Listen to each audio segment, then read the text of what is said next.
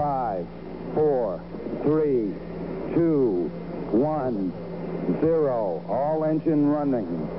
Liftoff. We have a liftoff.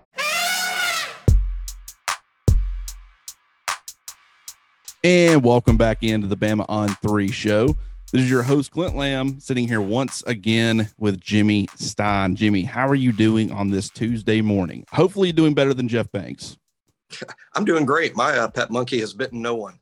Good. Well, so you know what? Keeping that, there you go. That's all you got to do is just keep it under wraps. What a wild story. And look, you're going to hear so many different takes on this monkey biting kid on Halloween, stripper, pole assassin. Just when it first broke, or somebody shared it, which I guess it went a couple of hours, where the traction on the guy who tweeted the story was very minimal for a couple hours. And then the right people started getting a hold of it and sharing it. So I didn't notice it until a couple hours in, and I shared it. And then at that point in time, pole assassin had not responded to the accusations. There wasn't a whole lot of information. And I didn't feel comfortable. Was a former Alabama assistant coach. And, at that point, and, I didn't know that there was a history. The people were saying that, Jeff Banks left his wife and kids for a stripper named Pole Assassin. And, that was on the Jerry Springer show. And I was just like, man, I'd never know. Apparently that was a pretty common knowledge thing to a lot of people. I wouldn't say it was common knowledge. I was aware I knew that when Jeff was here at Alabama, and I was aware of her. I met her and I was aware of it. And I even knew of the monkey that it was in Tuscaloosa. I mean, she was Jeff's girlfriend in Tuscaloosa, and she had the monkey then. I guess it wasn't common knowledge, and why I ever tweet or post about that ever. But boy, now I was about to say the cat's out of the bag, but the monkey's out of the bag. I mean, and so, I shared this stuff originally, and I did make it very clear. I had no clue if it was true or not, whatever. But the more I sat with it, for some odd reason, I was like, man, this is a former Alabama assistant. I have no idea if this is true. This is quite the damning story that's coming out here. And so I deleted the tweets, out of respect. And I even said, I'll let you guys run with the monkey rumors, let y'all handle it. And then about the time I sent that tweet out, Pole Assassin herself responded and confirmed said rumors about the monkey. Multiple times. Yes. She kept going, but as soon as I saw that first one, and she was saying that it was the kid's fault. She's like, the kid went in an area he wasn't supposed to be at, but now I knew said kid had gotten bit by her monkey. Now, hey, confirmed, baby. I don't care how wild it is at this point. We can run with it. So I had a blast. Everybody on Twitter did. I mean, it was all over everywhere. My top 10 favorite tweets of the night was when she tweeted the long defense of the monkey biting the kid. And someone responded to it and said, ma'am, your lawyer is drenched in sweat right now. I know exactly what comment you're talking about. And as a lawyer, what's going through your mind through this whole thing? So, it's got to be something along the lines of get her ass off Twitter right now. That would have been the number one thing. Whether you are her lawyer, the University of Texas's lawyers, Jeff Banks' lawyer, or more particularly, it all harkens back to, know you remember, you were on the call when Jordan Battle was doing the Zoom thing, and he was asked about Saban's D's nuts jokes. Yep. And give us an example of one of his D's nuts jokes. And Jordan Battle said at the Zoom thing, he says, like, suck these nuts. And you got Josh Maxson in the background, the Alabama's SID. You hear Josh in the background going, no, like, you can't say that, Jordan. And when the Pole Assassin was tweeting last night, I just kept hearing Josh Maxson's voice in the background. No, yep. Do not tweet. Get off of Twitter. And yes, all of her social media accounts are currently off. and adds to the really that she's been removed. And yeah, I'm sure Jeff Banks got a call from lawyers or from the SID office saying, please remove your girlfriend immediately from all social media accounts. Someone at Texas said, look, you have 3 choices here, Jeff. She can get rid of her social media account. You can get rid of her and her social media account, or we can get rid of you and her social media account. Those are your three choices. And, at that point, Jeff probably was like, you know what? I feel like social is the best way to go about this. Let's just get rid of that. I mean, she was posting videos.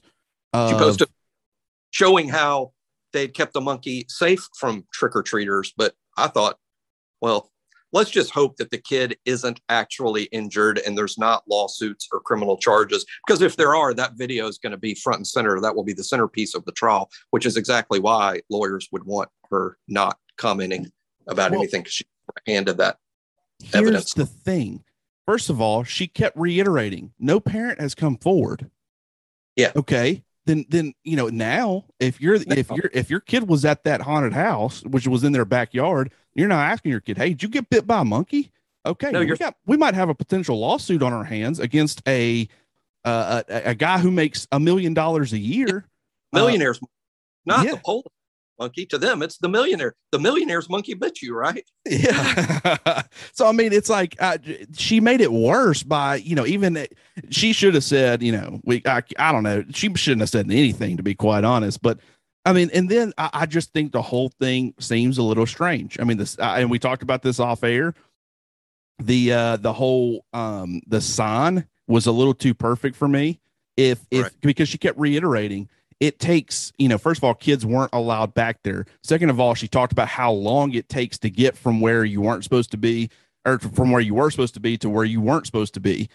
And so, okay, I get having this generic do not enter sign on it, on the gate before you get in, but she had it too perfect. It said do not enter. It said that, it was a, what do you call it? Not a medical, it was, I forget what they call it, but essentially she's supposed to have it for medical reasons, coping. Emotional support monkey in one of her tweets last night. Emotional support. That's what it is. Emotional support animals. And it says, do not touch the cage. She made sure that all of her bases were covered with this sign, but it's like you even said yourself, if you didn't expect kids to be back there whatsoever, and it was such a long way to get to the animals, why in the world, did you feel like that was even necessary? And if you were just covering your back, I'm not buying it. I think she put the sign up after the fact because now she could say, hey, he was warned. Can't sue me. But I don't know. We'll see. I'll probably get a phone call from Pole Assassin's attorney myself saying, hey, you're out here smearing her good name and there's going to be a trial here and you're affecting the outcome with your accusations. I don't know how lawyers work. Pain of the jury pool, Clint. Will you represent me, Jimmy?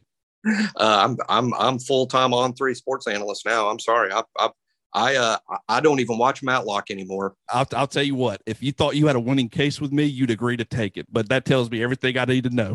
There's a money-making case. We can talk. As a matter, put it this way, I'm not helping Jeff Banks or Pole Assassin, but if you have been bitten by a monkey, if your kid was bitten by a monkey while trick-or-treating, call my old office. The message will get back to me, I promise. That's incredible. What a great story. We've spent almost 10 minutes talking about this, and we're gonna have to fly through these mailbag questions today, but it was too good not to. Everybody's going to be talking about it. You're going to get everybody's opinion. I don't care what college football show. I don't care if you watch ESPN. I don't care if you listen. You can hop on the Bama on 3 show. You can go listen to something regarding the USC Trojans. I can almost guarantee you anybody that's talking today is mentioning either they might make some small reference or they might dive into the weeds a little bit like we did. I don't know. Famous college football people last night were talking about it, making jokes about it. Even several guys at the SEC Network, Peter Burns, had a couple of great tweets, and some of the national reporters, 40, those guys, the national famous college football writers, they all had their jokes last night. But yeah, the jokes were awesome. And it was half joke, half good observation. Like I think it was Hunter Johnson last night that said the monkey biting this kid today was the best thing that's ever happened to Dan Mullen. Yeah, I mean, it got him off the front page. It really did. I mean, he needs to be, Mullen, if something happens with Jeff Banks at Texas, Dan Mullen needs to give him a call and say, I got you a job, big fella. I got you covered. Appreciate you jumping on that grenade. Send a bag of peanuts to that monkey. Yeah. Oh my, it's just, I mean, and someone else pointed out on Twitter, and I don't know who it was. I wish I could give credit, but someone said, the pole assassin monkey combination would have been a super popular costume for Halloween. Yeah. Yeah. Happened too. Just the day after, man. Just People a hair too late.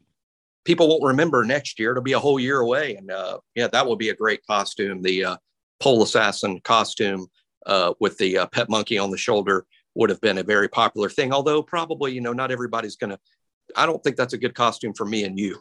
No, but no. Others could pull it off. Yeah, no, I wouldn't. If I was anybody in that, I would have to be pole assassin. I'm going to make people pay for me choosing that costume. And I'm really going to get into that pole thing too. I don't even know how to do it, but I'd figure it out. I you know what? I normally don't commit to Halloween costumes. That's my brother's thing. He goes all out. I got a bunch of friends. We do theme parties every year. I'm the person that waits to the last second and throws something together. I was Zach Brown. One time we did musicians, and the day of I hadn't done anything, and I'm like, I'm just going to get a toboggan and be Zach Brown. Oh, wait, you have to share. Now there's a picture to share on 3, so I'll look forward to the picture. Yeah, I mean, it's just me in kind of almost normal attire, just wearing a toboggan. He sang the anthem the other night at Game 3 of the Braves. I think it was Game 3 at the Braves in the World Series. He sang the national anthem. Yep, and we got Game 5 tonight, correct? No, Game 6. Game 6, yep. And then Game 7 tomorrow night if there needs to be a Game 7. Hopefully the Braves hopefully it's all over tonight, but we'll see. All right, we're gonna have to get to these mailbag questions, and we're gonna have to go a little bit faster. Now, granted, we always end up being super long-winded, so we'll go at a normal pace and be fine as far as time is concerned. To make a pole assassin monkey reference in every answer. I'm challenging. Okay, I can respect that. We'll see what ends up. If something hits me, I'll contribute. I won't try to force it, because anytime I try to force something on Twitter, if you follow my Twitter, I just say stuff, and half of it, I mean, it's like you go back and you're like, I don't know why you said that, and others, sometimes it ends up being funny, and sometimes it doesn't. But I have a thought that pops in my mind, and I tweet it immediately. I tell jokes all day. I expect half of them or more to bomb, so I'm good with bombing. It happens every day. Yeah, it is. I'm just saying my thoughts. Whatever pops in my head, you guys get. So you're getting authentic tweets, I guess. All right, Garrett Alley on Twitter. First question asked, what are the chances we see J.C. Latham and Trayshawn Holden start this week? My answer would be almost 0 on Latham. I think if we were going to make a change on the offensive line at right tackle, that would have happened several weeks ago. Chris Owens has now played 8 weeks. He continued. I thought that maybe after the A&M loss, there could be a change. There wasn't. Last week, my understanding is during the bye week practices, they just really worked on fundamentals, kind of a return to fall camp, sort of worked on improving what hadn't been good so far. They didn't really do a lot of changes. They just focused on getting better. Look, these offensive linemen, they only started working together as a unit the week before the Miami game. They've only been together 8 weeks. I think there's been improvement throughout the season. And if they were ever going to make a change, that time has passed. These are the 5 that Nick Saban and Doug Marrone picked to live and die with. I think these are the 5, barring injury. As far as Trayshawn Holden, there's a better chance he starts, because I believe he's being introduced into this first team rotation. And what's happened is, Clint can speak about this more intelligently than myself, but what appears to be the case to me is that they have moved John Mechie from an outside receiver to the slot, not exclusively, but Mechie is now in the slot quite a bit. So that's also where Slade Bolden lines up. That's where JoJo Earl lines up. But if you're going with a 3 receiver set and you line up Mechie in the slot, then you need 2 outside guys. One of them will be Jamison Williams. And frankly, most of the time, the other outside guy would be Trayshawn Holden. So Holden, to me, is just part of the first team rotation now. Whether he's out there on the first snap or not sort of depends on what personnel package you choose to start the game with, based on, LSU's alignment too. So I think there's a decent chance you'll see Holden on the first snap because now he is in the first team rotation. But no, I think this offensive line is set, and that's that. And here's the thing with the offensive line. Think about it for a second. You spent 8 weeks trying to get these guys to work together and gel and become a cohesive unit. And then after the bye week, you end up inserting a true freshman into the starting lineup, and now everything's thrown off again. Now down the stretch, you're trying to get things right. And I understand that if, Chris Owens is still a liability, in my opinion, speaking candidly. I think he's getting better and becoming less of a liability, but I still think that he can be a problem at times. But I think Alabama's committed to that right now, and it would take something drastic if he had another performance like he did against Texas A&M, or there's just one particular game where he's just getting Bryce killed back there. Then I could maybe see them trying to make a change at that point. And then once they've officially made that switch and it's not injury related, and they've essentially benched Chris Owens, I think at that point we can start talking about opening up a competition. But I there was a part of me that thought that maybe making a change at right tackle during the bye week would be something that could happen. And then the more I thought about it, an offensive line is all about, working together in unison and learning, what guys do. And if you've been playing, if you're Emil Ekiyor Jr. and you've been working next to Chris Owens for 8 weeks and you're just starting to figure out what he does and what he doesn't when you're combo blocking and doing all that stuff, switching to a true freshman in JC Latham at this point in the season, I don't think it would be super beneficial for not only, maybe the play at right tackle might improve a little bit. I don't know. It might not. But at the same time, I also think that what you're losing from a communication standpoint and the learning how to work together, that could potentially be a problem. As far as Trayshawn Holden, you hit the nail on the head. He's a part of the first team rotation. I consider him essentially a starter now. Whether he's out with the starters, on the first snap is kind of irrelevant to me. I think that he's trending towards being a guy who's going to be seeing, roughly about 50% of the snap share. He's going to be seeing some targets on a consistent basis. I don't know how many targets that's going to be. Obviously, John Mechie's going to be your first guy with, or him and Jameson Williams are going to be your first two options. The tight ends, depending on what happens this weekend against LSU, you might start working to get them more involved, and they could be your third and fourth pass catching options. But I think Trayshawn Holden has done a great job. I think he's got the right attitude, and I think that's important.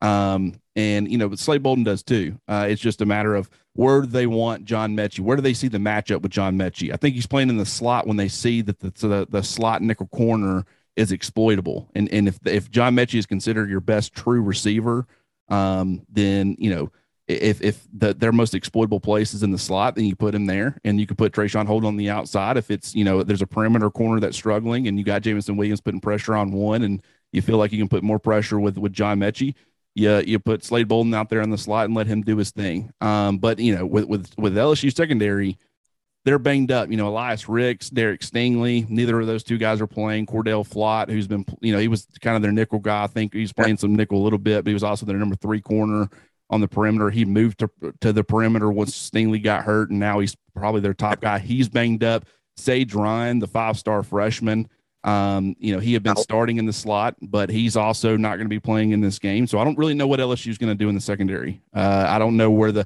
I feel like the matchups are everywhere. I don't think there's any one particular guy that you look at and you target. Maybe there's one guy that you look at and say, well, I would rather not go his way as much, and that would probably be a Flott if I had to guess. But there are places all over the field. So I don't know what their game plan is going to be, but that's kind of how I view it. Moving on to the next question. Ron Atchley, I hope I said that last name right. I'm terrible with names. On Twitter asked, do you have any updates about Kamar Wheaton? Could Bama put him in the rotation this season? I don't have a medical update so much on his improvement from his injury. I'll just say that Kamar not only hasn't played in any of the games, I don't believe Kamar Wheaton has even dressed for a game. I don't even think he's been in full pads out there on the sidelines at any game. That to me just indicates he is just absolutely not in the plans. As a matter of fact, when Alabama had their injury situation at running back and we had that fun week of who's going to be the emergency running back, they got to move somebody to running back. Who's it going to be? They end up moving 2 guys to running back. They moved inside linebacker Demoy Kennedy to running back, and wide receiver Christian Leary was moved to running back, and they remain at running back.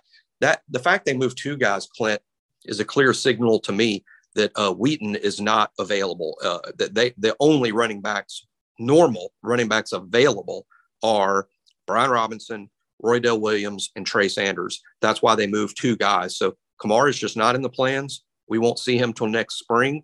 And making lemonade out of the lemons, this allows him to mature. I'm sure he's been in the weight room as much as he can. And I do think, though, Kamar will go from somebody we didn't see at all to a significant player. And I think we'll see that next spring. But no, I think based on what little I know, I believe there is a 0% chance we see Kamar Wheaton in 2021.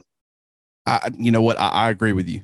You know, there's a part of me that, earlier in the season, I thought with the way that the running back position was trending, maybe, once he returned, you'd be able to see him. But, and the fact that we just had the bye week, we just watched Alabama have their bye week. That certainly maybe lends itself a little bit more to maybe he's closer to being 100% or getting back on the field, kind of like a Drew Sanders, but nothing about that is definitive. I haven't heard really an update. And with the way things are going now, it's, it's Brian Robinson as your number one running back, and kind of can be, it's proven to be a workhorse guy. You got Roydell Williams, who you can give carries to and trust. Trey Sanders is a guy who's come on a little bit. I think that they're still trying to get him back to being a 100% healthy, and they would prefer not to give him any sort of significant workload in the foreseeable or near future. But if something happened to one of those other two guys, I think he would step up as the number two. And then you would have to start talking about Kamar Wheaton being maybe involved. But as long as those three guys are healthy, I don't think you're going to see much, of Kamar Wheaton at all. And then it becomes about 2022. Then I don't know how much, you got, a lot of running backs returning. You're going to have Jace McClellan coming back. You got Henderson, who's going to be coming in this recruiting class, this upcoming recruiting class. And so, I still think that Wheaton could certainly end up being a huge part of Alabama's rotation at some point and being a very important part of that rotation. I just don't know when that's going to be or how that's going to be. So we'll see. It was a good question because a lot of people do. He's a 5-star running back. He's a guy. So, you start worrying about depth at the position. Obviously, having, that kind of talent, be able to bolster your depth and be your number 4 guy, that's pretty important. And so just getting him back healthy and having him available in the event of an injury to one of these other 3 guys, that's certainly going to be huge. I just don't know what that update is going to be. Right. And guys, watch the New Mexico State sidelines as much as you enjoy it. If Kamar Wheaton is not even dressed for New Mexico State in 2 weeks, then there's just not a Kamar Wheaton on this roster in 2021. They'll play everybody that they can against New Mexico State, and everybody who's anybody, any walk-on's assistant who gets to practice on Thursdays will be dressed out for New Mexico State. If you don't see 25, I think Kamar is number 25. If you don't see 25 dressed out in full pads, just standing on the sidelines, Kamar is just basically not even on the roster this fall. Yeah, and that's a good way to put it. Next question. Will Anderson for Heisman on Twitter asked, "Hey guys, this is more of an offensive question, but what sort of scheme changes or wrinkles would you expect after the bye week?" We're going to see the pole assassin's monkey out there, wide receiver. He's fast. He's going to be at LSU's practice today, going through drill, so he should be prepared. That's right. What kind of changes are we going to see for this week? See, I don't think there will be any over the top changes. I think any changes you see will be subtle. I really believe in terms of what they're working on is just flat out improvement across the board. I don't think Nick Saban looks as anything that we're doing as broke as he looks at needs improving, needs a tune-up. I don't think there will be scheme changes. I don't think there's going to be personnel changes. I think there could be slight changes because the bye week's a great time to do a lot of self-scouting. What kind of tendencies do we have? What kind of things are we overshowing? What are we doing too much of that's not working? But I don't think there will be any changes that we see from the stands or from the press box. I think the changes will be subtle. And hey, for as much of the gnashing of teeth and the wailing and complaining, Alabama is second in the nation in scoring points. So any complaints about the offense, I realize there's things we can improve. We're working on to improve, but we're second in the nation in scoring points. So the offense isn't exactly broken. And defensively, where I think we need the most improvement, I believe in total defense, Alabama is 13th in the nation, which is, in my opinion, too low based on what our talent level is. And I think the defense needs to improve, but they are 13th in the nation in total defense. It's not a bad defensive football team. It can arguably be better, but it's not broken or bad. I just think the changes. We'll just focus on doing what we do better more often. And that's that. You know what? I mean, there's a part of me, if I was the offensive coordinator, and I've said this all season, I would be figuring out a way to get a couple of scripted touches to JoJo Earl. I just think that he would add a wrinkle that would just make defenses prepare for it. Understand that it's a possibility. You don't have to, at one point I thought doing it every single week would be nice. That would put a lot of pressure on the defense. I don't necessarily think that you have to do that. But just putting something on tape that shows JoJo Earl being a problem. And I'm not talking about against Mercer. I'm talking about against, an SEC caliber defense, a good defense, or not necessarily even a good defense, but just, best conference in college football. Everybody's going to be good to some degree. But I don't necessarily think that's coming. I think they're starting to establish their pecking order at receiver. We've talked about it. You got your top three guys who have been your top three guys in John Mechie, Jamison Williams, Slade Bolden, and then you also got Trayshawn Holden who's coming on. JoJo Earl, probably wide receiver 5, but then you got the tight ends who are going to be looking to get touches as well. So I don't know where JoJo Earl sits as far as how often they could utilize him, and that's unfortunate. But I think he's going to be a huge breakout candidate in 2022, depending on what happens with John Mechie and or Jamison Williams. As long as those two guys leave and he has the opportunity to step up and be a full-time starter, I think he's going to take college football by storm next year. Once he's a true freshman. He's still getting used to playing the position at this high of a level. He's still getting used to playing, college football in general and the speed of the game. But, I do think that you might end up seeing a little bit more John Mechie in the slot. That's another one that I would probably say, just because, and like I said, I think I don't necessarily think that it's putting him in the slot just to do it. I think when the matchups present themselves, getting him inside and having a perimeter receiver and 3 wide receiver sets that you can trust in Trayshawn Holden, that's where I think you're going to see a little bit. And just giving John Mechie the versatility and allowing to move him around to exploit matchups, I think that's going to help Alabama's offense, and I think it's going to help John Mechie. He's a difference maker now that he's healthy, and so I think Alabama needs to try to ride that. Outside of those two things, and outside of just getting the tight ends back involved, which we'll talk a little bit more later on this week when we talk LSU, but I think this is the week that you can do it. There have been a lot of tight ends who have exploited LSU's defense, and when I say a lot, I mean a lot. The only 2 games where they haven't had a tight end at least make one very explosive play and have several guys who had just standout performances were against McNeese State, who, when you look at it, they had I think 142 yards of total offense, less than 100 yards passing. And they, so obviously they're not going to have a tight end have a huge, day. And then Mississippi State was the only other team that LSU didn't see a tight end have any sort of, breakout performance or top tier performance. And Mississippi State doesn't even utilize a tight end. And that's why every other team has been able to have success against LSU's defense when you have a tight end that can make plays. And Alabama's got 2 of them, and Auburn has 2 of them that made plays against that LSU defense. So I would expect this to be a week where you get, Jalil Billingsley and Cameron Latou back involved in the offense. And with that, I think that will add another wrinkle, even though we've already seen it. Just reestablishing that wrinkle and letting everybody know that it's still here, I think will be important. And I think it'll be important for both of those 2 players' confidence level moving forward. Next question on the list. Bama Boy Troy on Twitter asked, over the past several years, what has stopped us from putting together a defense like Georgia's? We recruit at the same level, so it's hard to put it all on the players. We also have the greatest head coach of all time, who is a defensive guy, so you can't put it all on the staff either. Curious what yourself and Jimmy attribute it to the most. Missed evaluations, coordinators, injuries, something else. Thanks as always.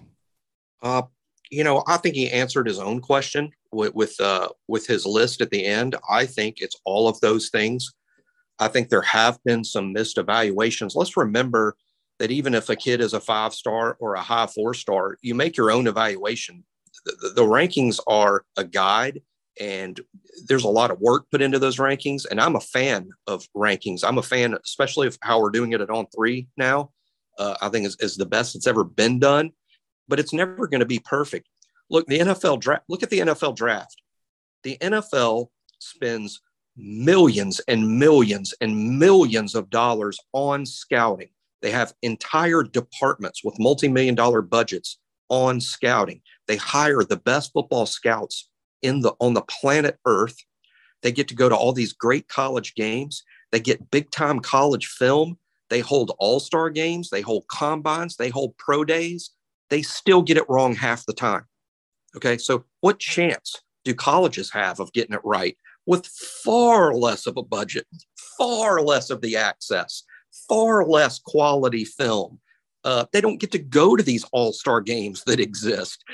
There is no national high school combine. So for all of those reasons, look, you're never going to get it 100% right in the evaluation process. And Nick Saban's the all-time best that's ever done it. And he doesn't get it right 100% of the time. So I think a lot of it has been maybe just a bad 2 or 3 year spate of maybe the evaluations haven't been there. And I think in terms of where the talent level is, I think Alabama and Georgia both believed they were recruiting future first round talent.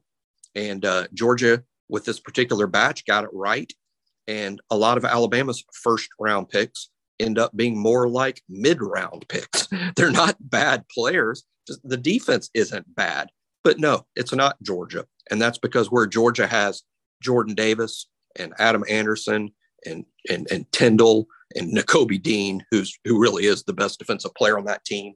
Those are all first-round picks. Alabama's first-round pick is Will Anderson. Christian Harris may go fairly high. Jordan Battle may go fairly high.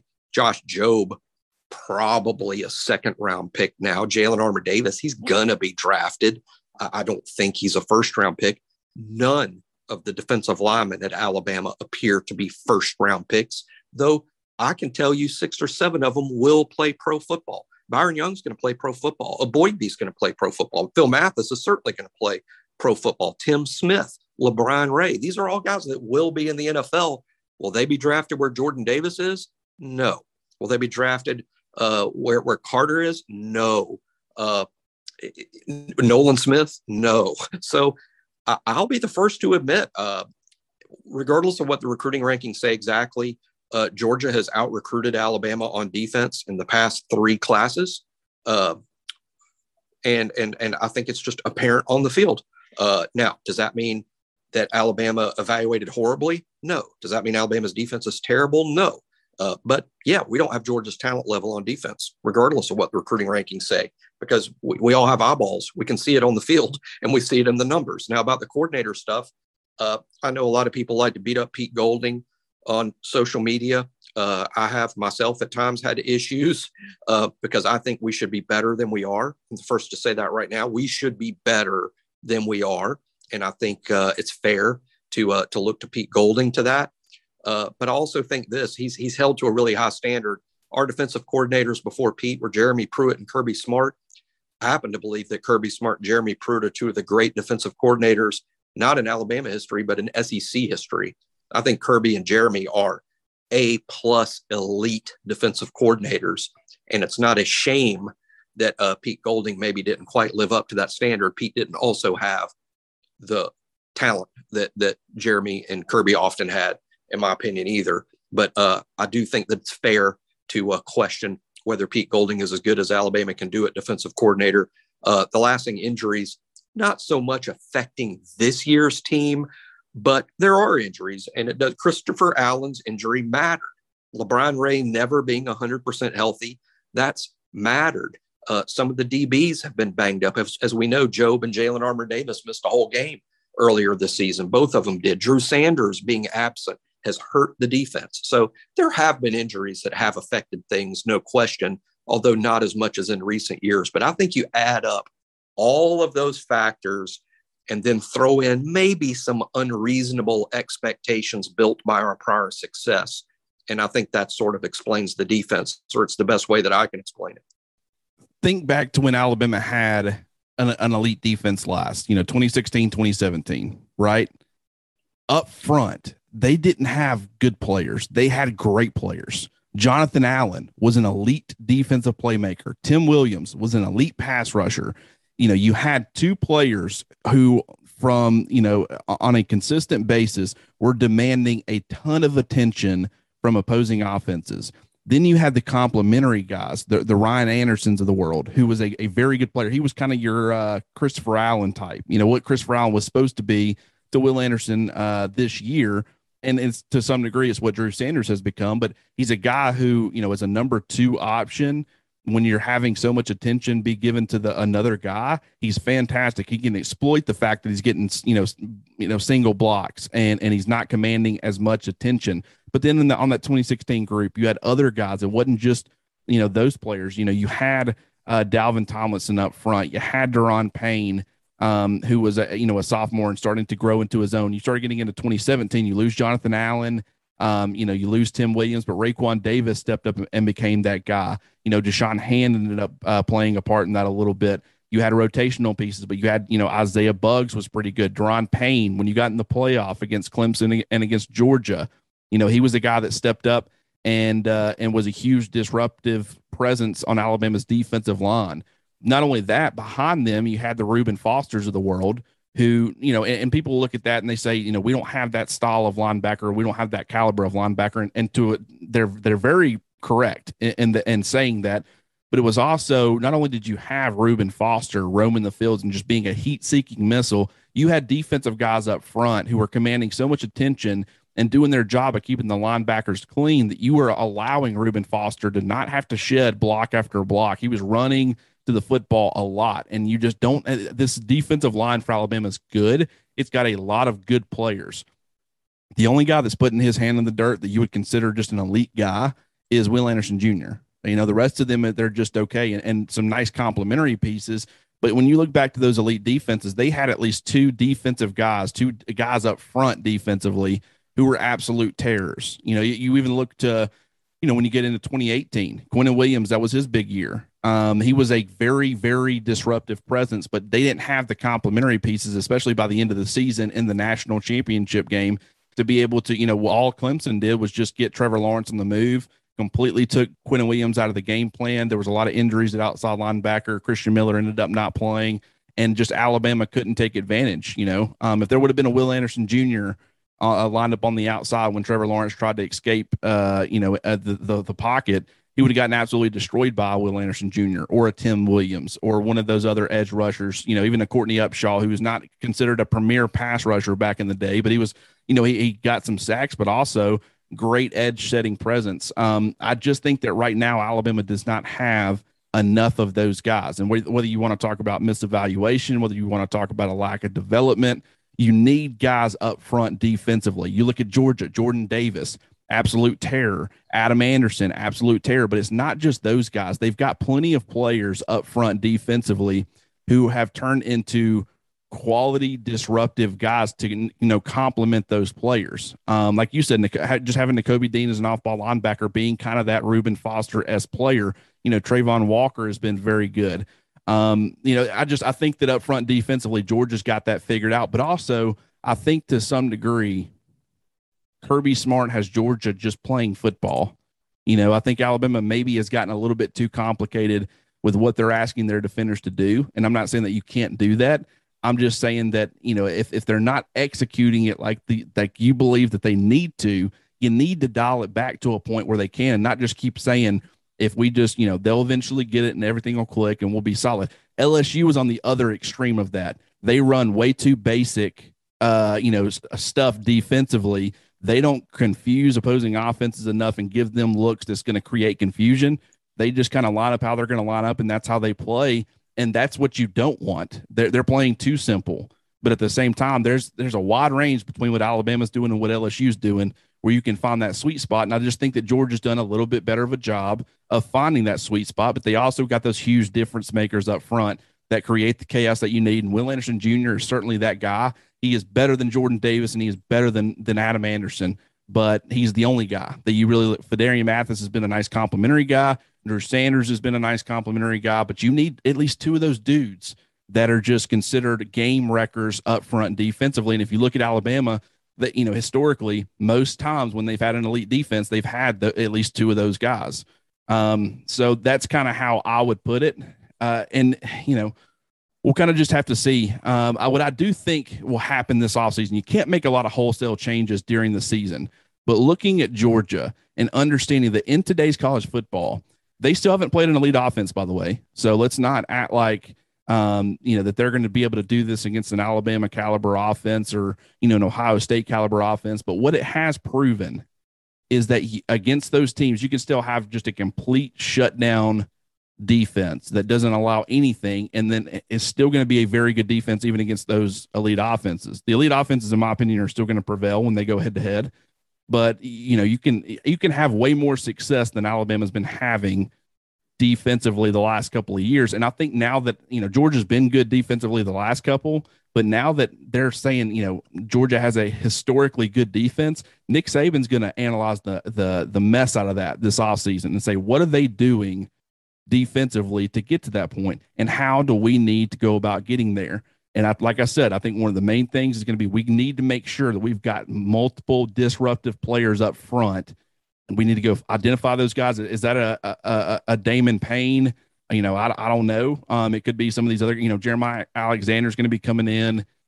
Alabama's going to be deep at outside linebacker, so I don't know how much he'll get involved, but especially on the interior. If they had Will Anderson Jr. next year and they got one interior guy who was a Quinnen Williams level player, or a Jonathan Allen, or a Deron Payne, or even a Raekwon Davis caliber player, I think that they would be a very, very good defensive unit. But they need to identify that guy, or if they don't have him currently, go get him or develop him. One of those three things. So that's my thoughts on that. Final question. One quick point that you just made to reiterate. A lot of people have been upset with the play of Christian Harris and Henry To'o, but what do we say about them? They don't defeat blocks. They can't slip blocks. They're too easily blocked. We shouldn't be talking about how blocked they are because Reuben and Reggie Ragland and those inside linebackers that played behind those elite Alabama defensive lines, they weren't having to slip blocks. They were freed up. Christian Harris and Henry are often blocked because our defensive line didn't do a good enough job of keeping those big bodies off of them. So we're asking Henry and Christian to do things that Reuben and Reggie didn't have to deal with so often. So it gets back to that point you made about just not being dominant up front, and Georgia is. And maybe Georgia's got some scheme that we don't use, but in my mind, it just all gets back to dudes. It does. And we've really run too long. I knew that we were going to do that. We spend so long talking about monkeys and pole assassins. Anybody wants to.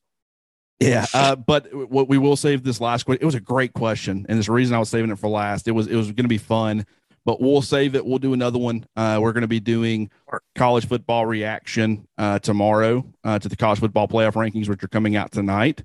And so when we do that, we'll throw in this question. I think Jimmy and I will have a lot of fun kind of breaking it down and discussing it, but I'm trying to avoid getting in trouble again by Jake Evans, our producer. So that's going to do it for today's episode. We'll be back tomorrow, and then we'll also be talking about LSU, on Thursday. So still got a lot of, content coming for you guys this week. If you haven't already, go sign up for On3 Plus. It's only $10 for the entire first year, or excuse me, $1 for the entire first year.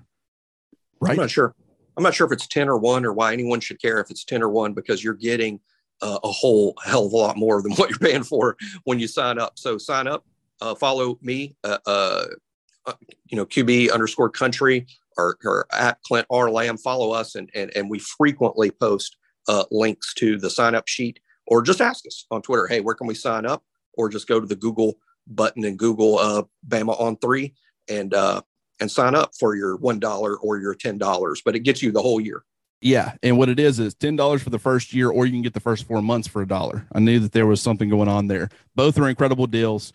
And we're, with where we're at right now, we're just getting this ball rolling. I mean, you're not even people don't even fully understand where this place that, Bama on 3, BCS, Alabama, whatever you want to call it, where we're going to be at in, 6 months from now. I'm telling you want to jump on right now.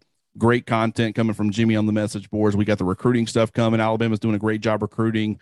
Nate Oates on the basketball side of things, and then of course Alabama and Nick Saban with football, doing great things as well. So, like I said, that's going to do it for today's episode. We'll talk to you guys again tomorrow. We appreciate you guys tuning in, and this has been the Bama on 3 show, and I'm your host, Clint Lamb.